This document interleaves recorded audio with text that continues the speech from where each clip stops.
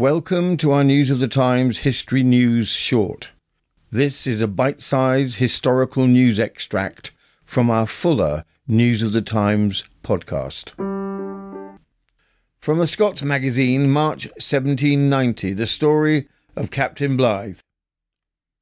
At daybreak on the 28th, the cabin of Captain Bligh, who commanded the Bounty, was forcibly entered by the officer of the watch, assisted by 3 others upon the watch, who dragged him instantly on the deck, menacing his life if he attempted to speak.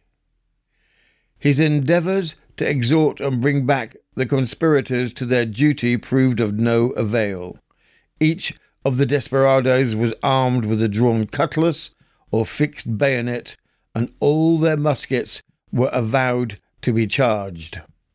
Captain Bligh discovered, when he came upon deck, several of the crew and most of the officers pinioned, and while he was thus contemplating their perilous state, the ship's boat was let over her side, and all who were not on the part of the conspirators, the number of 18, beside the captain, were committed to the boat, and no other nourishment afforded to them than about 140 pounds of bread, 30 pounds of meat, 1 gallon and a half of rum, a like portion of wine, and a few gallons of water.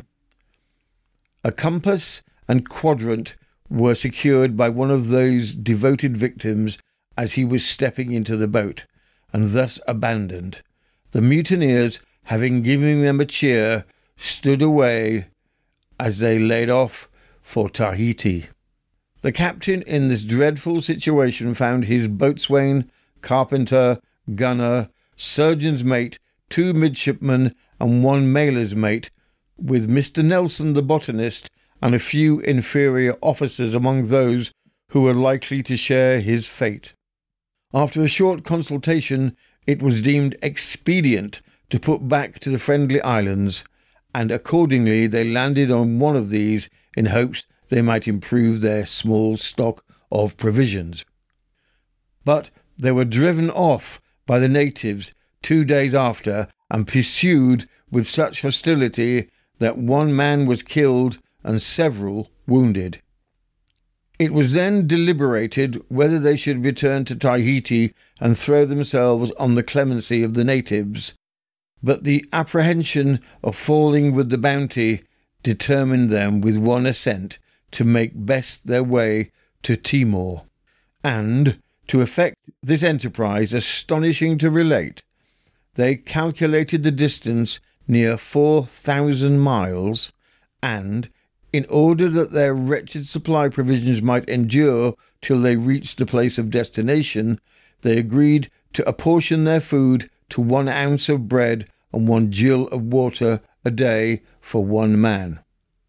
No other nourishment did they receive till the 5th or 6th of June, when they made the coast of New Holland and collected a few shellfish, and with this scanty relief they held on their course to Timor, which they reached on the 13th, having been 46 days in a crazy open boat, too confined in dimensions to suffer any of them to lie down for repose, and without the lead awning to protect them from the rain which almost incessantly fell for 40 days.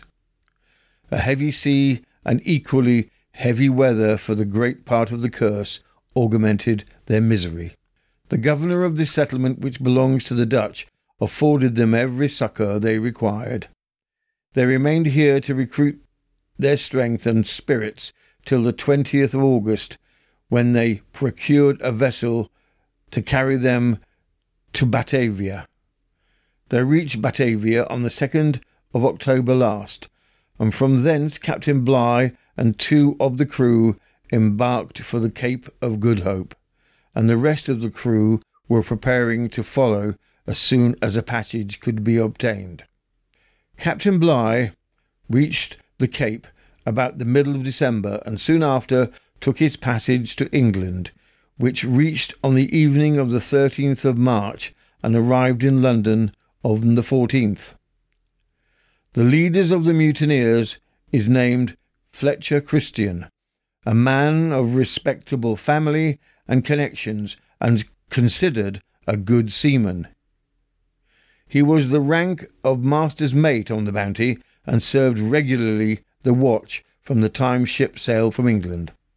The command of the Bounty thus devolving upon, there was no possibility of defeating his purpose, as not the least previous circumstance could be traced, from testimonies of the faithful part of the crew, after they were in the boat, of a mutiny being afoot. The mutineers were the number of 25, and those who remained firm to their duty 19. Consequently, had the slightest suspicion been entertained of the design, it might have been easily frustrated, as all the principal officers remained faithful to their commander. A conjecture not improbable is that the plot was projected while Captain Bligh was engaged on shore in Tahiti and other islands collecting plants and making charts. This officer only holds the rank of lieutenant to our navy. His merit pointed him out to the Admiralty as highly qualified for this expedition, and the distress he has undergone entitles him to every reward. In navigating his little skiff through so dangerous a sea, his seamanship appears as matchless as the undertaking seems beyond the verge of probability. You have been listening to News of the Times, and I am Robin Coles.